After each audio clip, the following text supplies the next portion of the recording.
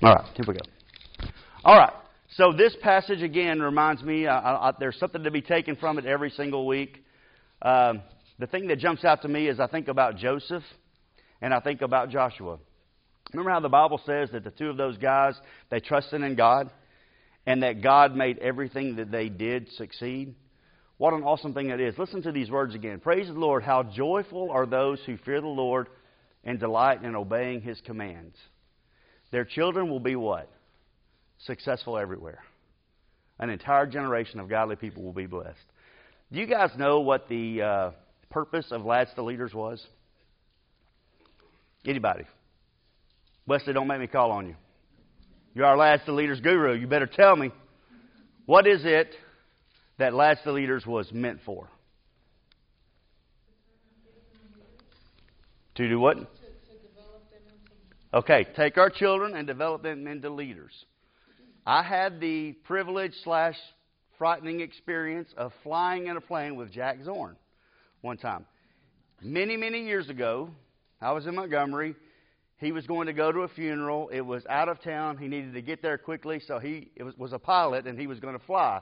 And came by our church office, which is right next to the Lads to Leaders office in Montgomery, and said, I need someone to go with me to that funeral. But I've got to get back quicker than I can drive back. And said, I'm looking for someone to fly with me. And I was like, well, okay, I'll do that. I had no idea what in the world I was doing, okay? But I got in this plane with him, and Jack Zorn, brilliant as far as his vision, kooky dude, all right? Little kooky. Like his eyebrows were talking to me. Like he was something special. Anyway, so we get into this little single prop plane. All right? And we're flying, I think it was to Tallahassee, okay? And I said, well, where are you going to land this plane? He said, I'll find somewhere. And sure enough, we found a cornfield, and he just buried that plane right in the middle of that field. And we walked about a half a mile to the church building where the funeral was and walked back and flew back. In the process, there was a lot of scary times, okay? But also, I got to ask him a lot of questions just about Lads to Leaders. And one of the things that jumped out to me is because we always think of Lads to Leaders as being something where we take our children and we develop them into leaders in the church, right? We want elders and deacons and ministers, and we want song leaders and Bible class teachers and people who can stand up and make presentations, okay? But he actually said that's actually not why it started. He had a bigger vision. His vision was, why is it that in our world there are no members of the church leading our nation? You get what I'm saying? He was looking beyond the influence of the church. He had thought that would happen by proxy, but the idea was to develop leadership abilities, being able to stand up and present, articulate, being able to say things in a powerful way, persuasively, that those would be the people that would be leading not just your PTAs, but your city councils, be mayors, be representatives, be president. And I'm wondering, as I think about that, how limited have we been in our vision for our children? Like, where do we say you can do anything you want to do, which is not always true. But we say that to our kids because we want them to dream big dreams, right? And we want to nurture those dreams. But where's our ceiling for them? I mean, do we look at their GPAs right now and say, well, that's about it. Right there is, you know what I mean? I mean, some of us, we may have that, okay? Some of you are going, oh, my kid's brilliant, and they're going to be president of the United States one day. You know, maybe. But I'm asking us, where do we want to take our children? But forget even about what you want them to do for a career and for their job and those kinds of things. What kind of husband and wife do you want them to be? What kind of leader in their home do you want them to be? What kind of person do you want them to be in their core and in their heart? That's really what this class is about.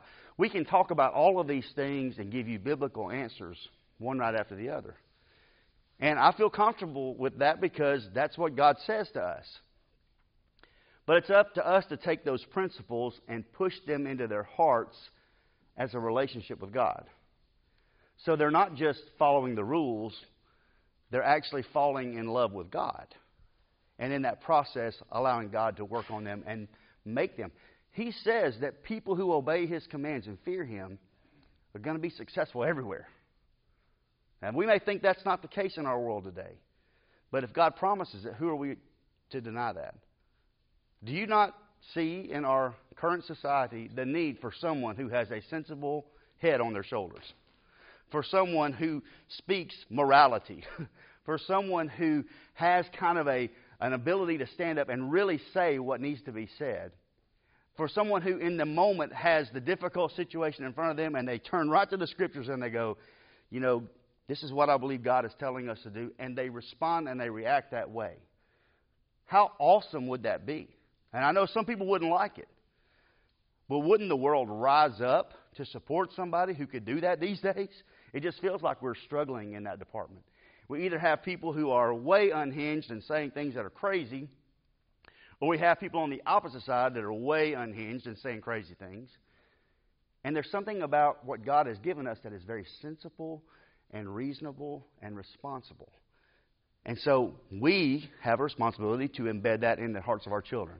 All right, I'm going to kind of run through these real quickly. Last week we talked about this. What are some things that we need to be doing?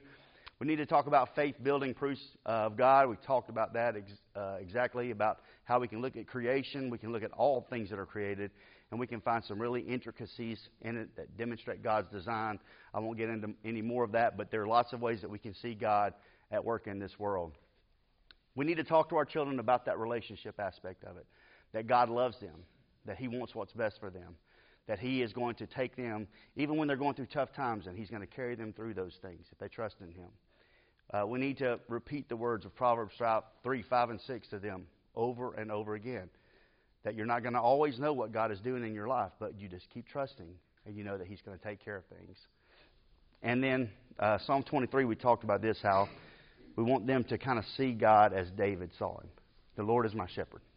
He's got me. He's ever present. He's always going to be there for me. He's going to take care of me, provide for my needs. He's going to watch out for me. But more than anything, I have a relationship with Him. All right, so we talked a little bit about this last time. But I think this is important because we're going to get into like sin and how it affects us and how it disrupts that relationship with God. So I think it's important that we begin with the idea that God wants a relationship with us and that we have blessings as a result of following Him. So John 14, 23 and 24, I'm not going to read these, but ultimately what John 14 says is that when we obey His commands, it says God takes residence in us. I love that. Talk to your kids about God being with them, because when they obey Him, He says God is going to be there for them. Matthew 6:33 talks about taking care of the needs. Seek ye first the kingdom of God, His righteousness, and all these things will be added. Lamentations 3:22, what does it say? Steadfast love of the Lord never ceases, right? His mercies never come to an end. They are new every morning. And it just talks about the provision that God gives us. John 3:16 and 17. You know, for God so loved the world that He gave His only begotten Son. Whoever believes in Him should not perish but have everlasting life. I love this next part. We often leave it off. But God did not send His Son into the world to condemn the world, but that through Him the world might be saved. Remember that.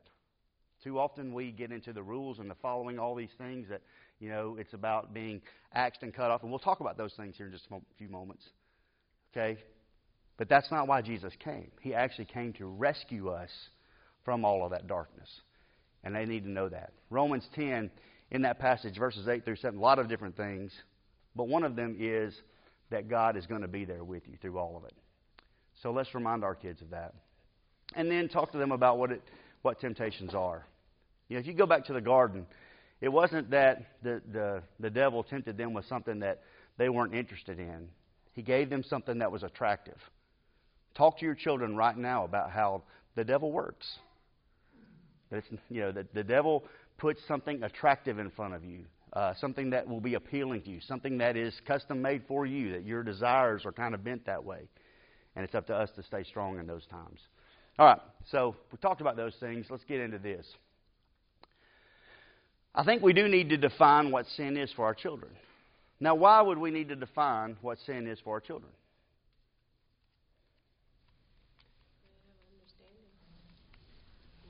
To have an understanding. To have an understanding of what sin is? Why did Jesus come? To take away our sins, right? So, our children sometimes may not even know that they're doing something wrong. Sometimes it's the identifying of that allows them to recognize, oh, that's something I don't need to do again because that's not honoring God. So let's talk about what sin is. First one is someone who chooses against God's law is called a transgressor. Okay, so 1 Timothy 2:14, Romans 5:12 use this word, and it says a person who is a transgressor commits sin. All right. Other words that are used as far as transgression goes, what it really means is a breach of a relationship, to step across the line, to rebel. So imagine that God has us in this relationship, and there's this big circle around us. And while in that circle, we're enjoying this fellowship with Him. And it's us rebelling to the point where we're saying, okay, and we push God away and we step across that line. That's kind of the visual imagery here. It's the breach of that relationship. It's running across that line. Psalm 36:1 is a good passage. We could probably read the first 6 or 8 verses on that one.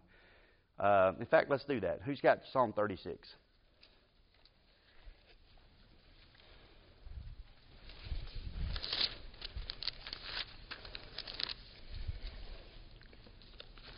Listen to what transgression does.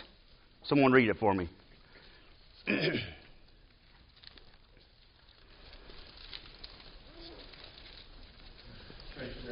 speaks to the wicked deep in his heart. There is no fear of God before his eyes. Keep going. Keep reading. For he flatters himself in his own eyes that his iniquity cannot be found out and hated. Okay, time out.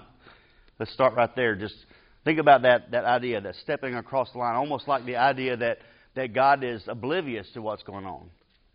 Because we can't see God sometimes, we're not capable of grasping His omnipresence, His ability to see and to know everything that's going on in our lives. And so the person who is transgressing ultimately in that pattern of mindset begins to think in terms of, God is not seeing this because I'm getting away with these things. And it's kind of like our children. If they get away with sneaking around doing something, they're going to keep doing that until we finally come in and step into the situation. I'll keep reading. The words of his mouth are trouble and deceit. Yes, he acts wisely and do good. He plots trouble while on his bed. He sets himself in a way that is not good. He does not reject evil. Okay, time out. Almost like idle time, right? Like he's just laying in bed, like dreaming up all the terrible things that he can do, right? Keep reading. Your steadfast love, O Lord, extends to the heavens, your faithfulness to the clouds. Your righteousness is like the mountains of God. Your judgments are like the great deep. Man and beast you save, O Lord. Okay, that's good. All right. I guess what I'm saying is there's kind of a pattern that takes place when we begin to transgress. And that relationship is broken. We begin to keep moving further away. All right. Next one is sin. And this idea is to miss the mark. And really I won't read this, but this is the story of Cain and Abel. And Cain realizes that his sacrifice was not pleasing to God. And do you remember what God says to him? He says, do the right thing. If you do the right thing, that's great. But if not, what does he say? Sin is crouching at the door. What's he saying? Hey, you're going to miss the mark here. If you don't listen to this instruction, if you don't recognize that I need exactly what I've asked for, then you're sinning by doing that. Sinning is right around the corner. Then the word for iniquity. And this is one that I think is really important because this is sort of a willful deception type thing. So it means to bend or to make crooked or a perversion.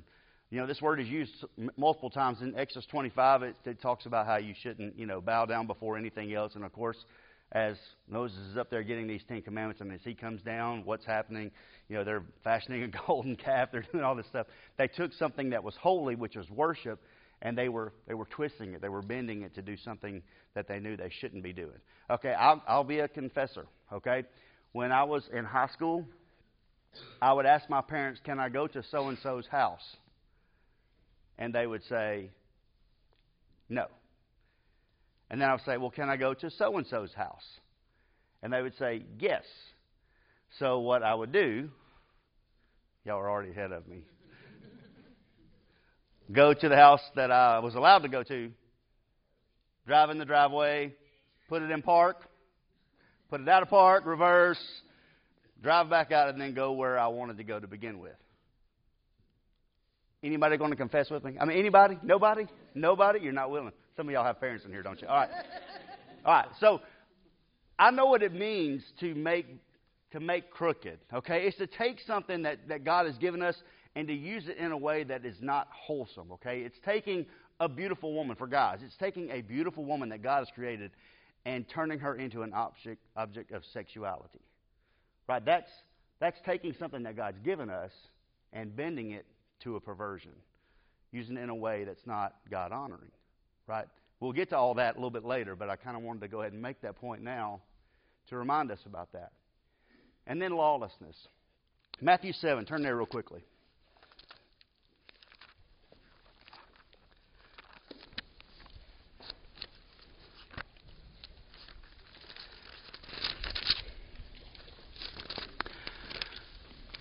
The verse that I want to get to is the verse that says in verse 23, and then I will declare to them, I never knew you. Depart from me, you workers of lawlessness. Well, that's a scary thing to hear, that Jesus would say to someone that, depart from me, you workers of lawlessness. But who's he talking about? So if you move up to verse 21, it's like, okay, not everyone who says to me, Lord, Lord, will enter the kingdom of heaven, but the one who does the will of my Father who is in heaven. On that day, many will say to me, Lord, Lord, did we not prophesy in your name and cast out demons in your name and do many mighty works in your name? And then I will declare to them, I never knew you. Okay, so now he's talking about people who have gone about doing the right things, or at least in their mind, they're doing the right. That's kind of scary, right? Back up a little further. Go to verse 15. Beware of false prophets who come to you in sheep's clothing, but inwardly are ravenous wolves. You will recognize them by their fruits.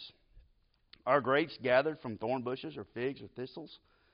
So every healthy tree bears good fruit, but the diseased tree bears bad fruit. A healthy tree cannot bear bad fruit, nor can a diseased tree bear good fruit. Every tree that does not bear good fruit is cut down and thrown into the fire. Thus you will recognize them by their fruits. It's pretty amazing to me that what God is saying is we're all in a pretend world sometimes. That we got people all around us pretending to be something, but deep inside of them is quite the opposite. There's evil existing in there. So that's a reminder to all of us that we're being watched. And not in the fearful sense, but in the sense of, hey, we want to be pleasing to God. So there's a sense in which we have to recognize that what we're doing in action has to equate what's taking place already in here. You know what I mean? And can I tell you who the greatest radar detectors are of fake in this world? Somebody say children's. Children. Children know you're a faker. They know it. Right? They know when you come to church and you lead beautiful prayers, but you're screaming and using foul language at home. They know that something's not right. Now they're trying to figure out which one you are, but I'm going to tell you the one they're going to connect with most is the one that they have at home. Right? And so this is really important for us. When God talks about lawlessness, He's talking about people who know what to do right, but they're not acting the way they should. Okay, they're trying to say one thing, but they're not being what they need to be. And then the idea here is trespass. The trespass is, if you look up this word, it's really interesting. A misstep, a trip or a fall, or a lapse in judgment. Now, why am I showing you all of these deep words that you're not going to tell your 4-year-old? Why am I telling you these things? Because there's different aspects to sin, right? There's different ways to look at this. Your child is going to rebel sometimes. That needs a firm hand, right? But your child is going to miss the mark from time to time. just not do maybe as well as they should have done. Maybe they didn't give their best effort, or maybe their attitude was just bad, or they're having a bad day and they're taking it out on other people. And they're mistreating folks, and you would say, hey, that's not good, you need to fix that. But there's a little bit of compassion and love, understanding where they're coming from and what they're going through. But then there are times where your kid just has a moment of weakness, and they really don't intend on doing something sinful, but they react and they respond. It's a misstep, it's a trip, it's a lapse in judgment. That needs a little bit more patience. Does that make sense why I'm telling you all these things? Because sin separates us from God. We know that. That's one of the consequences. In fact, we'll go ahead and get there. I think that's the next slide. There are consequences about, choosing against God, because all this, sin is choosing against God, but there are times where our kids are going to make mistakes, and we need to be patient with them. Transgression requires a pardon. Iniquity, the Bible tells us, separates us from God. Lawlessness causes us to be strangers to God. The wages of sin, or what we get paid for our activities that are against God's will, is death. And that's tough. But we often forget the other side of that verse. For the wages of sin is death. Well, what's the rest of it? But the free gift of God is what? Eternal life in Christ Jesus, right? And I guess what I'm saying is we can get into all these consequences, but don't be short on talking to your children about the blessings of following God. The penalty of sin and disobedience is a sentence of eternal punishment. That's true. In Ephesians 2, it says, you were dead in your trespasses. Right? You were lost. You were without hope. And so there's a lot of passages. Jesus said, if you don't believe that I am He, you will die in your sins. That's horrifying. If you don't believe that I am He, if I'm the one, you'll die in your sins. 2 Thessalonians talks about what happens to those who don't obey the gospel and who don't turn their hearts to God. They don't believe in Him or trust in Him. It's like flaming vengeance and fire and all those kinds of things. The Bible talks about God being, a consuming fire. And yet we also know that God is love. So we want to dissuade our children from falling away from God, because that side of things is terrible. But we want to bring them back to the love that God has for them. And there's a day of judgment. Acts 17 says there's a day fixed. No one knows. There's a day fixed that He's going to come. 2 Corinthians 5:10, Romans 14:11, all of them talk about a day of judgment where we will stand before God. And it says every knee shall bow, every tongue shall confess. Each one will give an account of himself before God, whether they've done good or whether they've done evil. Right? That's going to happen. Right? And those are the consequences against choosing against God. Well, why am I telling you this? Because we want our kids to recognize consequences. And that's really important. If we're not teaching them right and wrong, if we're not teaching them the yeses and the nos, then they're going to grow up into this world and haphazardly begin to engage in these things. And if we don't draw those lines early on, we're sending our kids to like a judgment.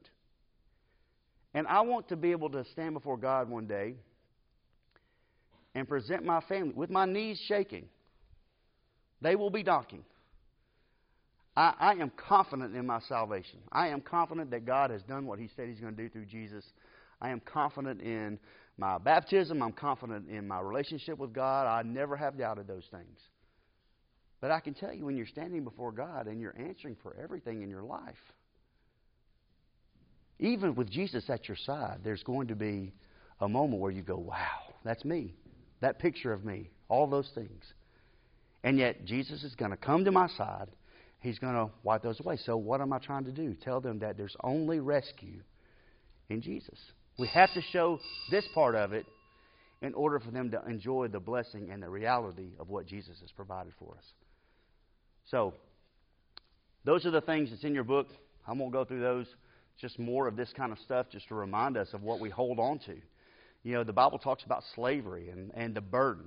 In fact, when we get into Hebrews chapter 13, it says this: since we have this great cloud of witnesses, let us lay aside the sin which so easily entangles us or ensnares us, and let us run with patience the race that's set before us, looking to Jesus, the author and finisher of our faith. We'll get into that later in our Hebrews study. So once we realize that, and all that sin does to take us away from God, that brings us to the grace, the blessing, the joy, and the love that we have for God because of what He did for us through Jesus. He bore our griefs. He carried our sorrows. He's wounded for our iniquities. And by His stripes we are healed. Now, if you stop and just meditate upon that for just a few moments, and you make it personal. You know, I shared with you guys that story last week of my conversation with Kenzie when I told her that Jesus had to die for her. And it hit her hard. And she said, I don't want Jesus to have to die for me. Like she felt like it was, even at that young age, she felt like it was her job to take care of herself. And it was interesting that when she realized what Jesus did for her, she broke into tears. And those tears were of gratitude and appreciation and love. So while we were weak and covered in sin, this is all Romans chapter 5, verses 6 to 11. Christ died for us.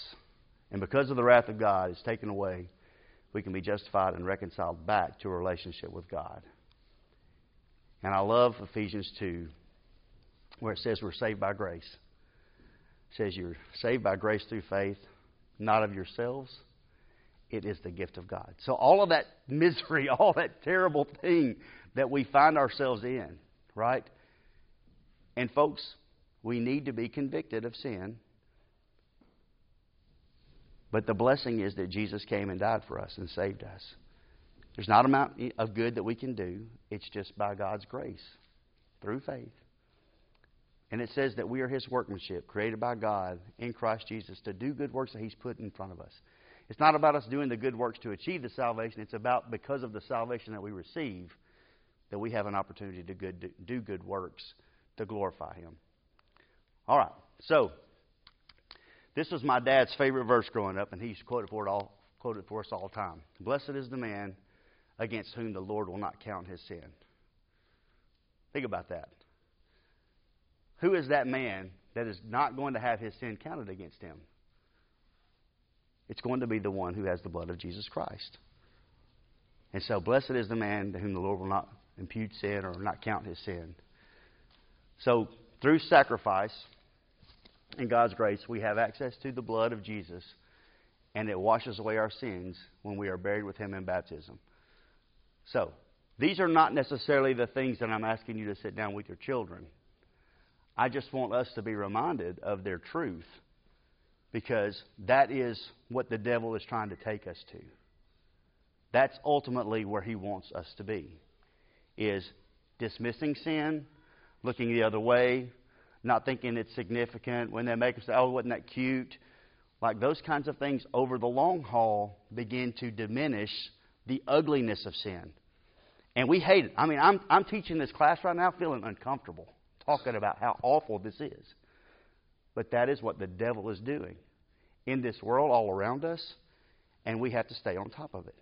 Because ultimately, if we don't teach our children and if we don't follow through on these things, we're going to allow them to slip into these awarenesses of other things that are not of God. And let me tell you, the more they're exposed to them, without correction, without us teaching them, without us warning them, they're going to fall into things that are going to take them away from God. And as harsh as that is for us to hear, it is a reminder for us to stay on top of these things. Now, so here's the simplicity of this. There's a God. He's our Creator. We can have a relationship with Him. The Creator of the universe, we can have a relationship with Him. Sin, though, and it's prevalent in this world, takes us away from Him. Jesus' death is God's remedy for our sins, and our forgiveness and eternal life is contingent on our response to God's gift of salvation through Jesus' death and resurrection. Next week, we will get into how do I know when my child is kind of ready to make this next step. So we'll get into this next week and finish up this part of the study. I really appreciate you guys and your patience. Now, I know this is a different tone, and it's intentional to just bring us to the significance and the seriousness of what is all around our children. All right, let's pray real quickly and I'll let you go. Lord, we love you. We thank you so much for your provision of salvation through Jesus. Father, help us to not be asleep at the wheel. Help us to recognize the many ways that the devil is looking to get our attention and to get the attention of our children. Father, help us to not be afraid. Help us to realize that all of that power lies in you and that you have equipped us with every single thing that we need to combat the devil and to teach our kids and to implant in their hearts a love for you. But Lord, help us to realize the responsibility and to make every effort to do the very best we can to bring them closer to you. Help us, Father, to seize the opportunities that we have every day. In Jesus' name we pray. Amen. All right, guys, thank y'all so much.